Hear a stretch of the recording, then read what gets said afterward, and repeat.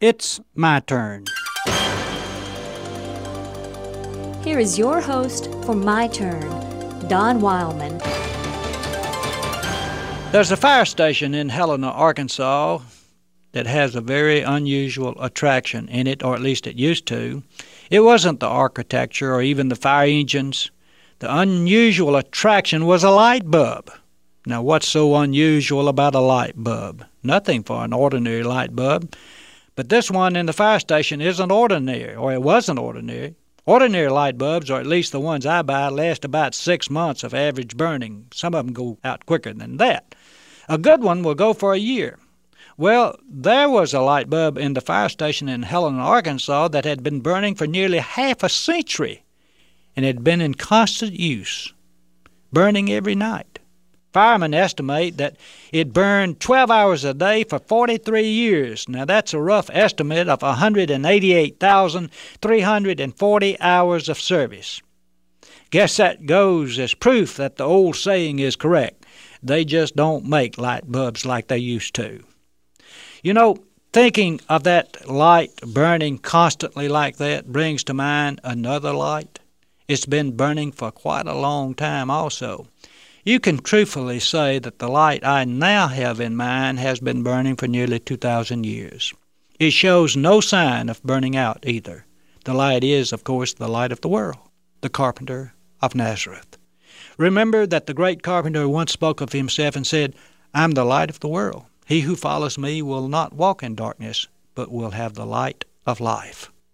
It's indeed fitting that the Master more than once referred to himself as the light of the world.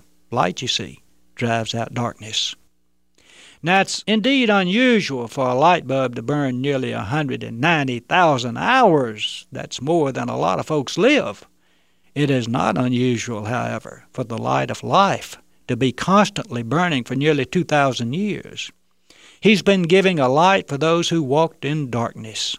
Light, you remember, drives out darkness. And that is what he does, drive out the darkness. He drives out the darkness of fear and hate and prejudice and all the others which put darkness into men's souls. And that's the very reason he came into the world. Remember how he once said, "I've come as a light into the world, and whosoever believes in me may not remain in darkness." That is the great truth of the Christian faith. We don't have to live in darkness. We can see clearly and plainly where we are going because of the light that has come into the world, and yes, into our lives. The thing about darkness is that it obstructs our vision, and we cannot see where we're going. There's a great truth here. No man knows where he's going in the darkness, be it the darkness of a room or the darkness of a life. It takes light to make the pathway visible, whether it be the pathway of earth or the pathway of heaven. When the children were small, we left a light burning every night, and it gave them security. Those who follow the Nazarene can face the eternal sleep, knowing that they have a light burning, a light that drives out eternal darkness.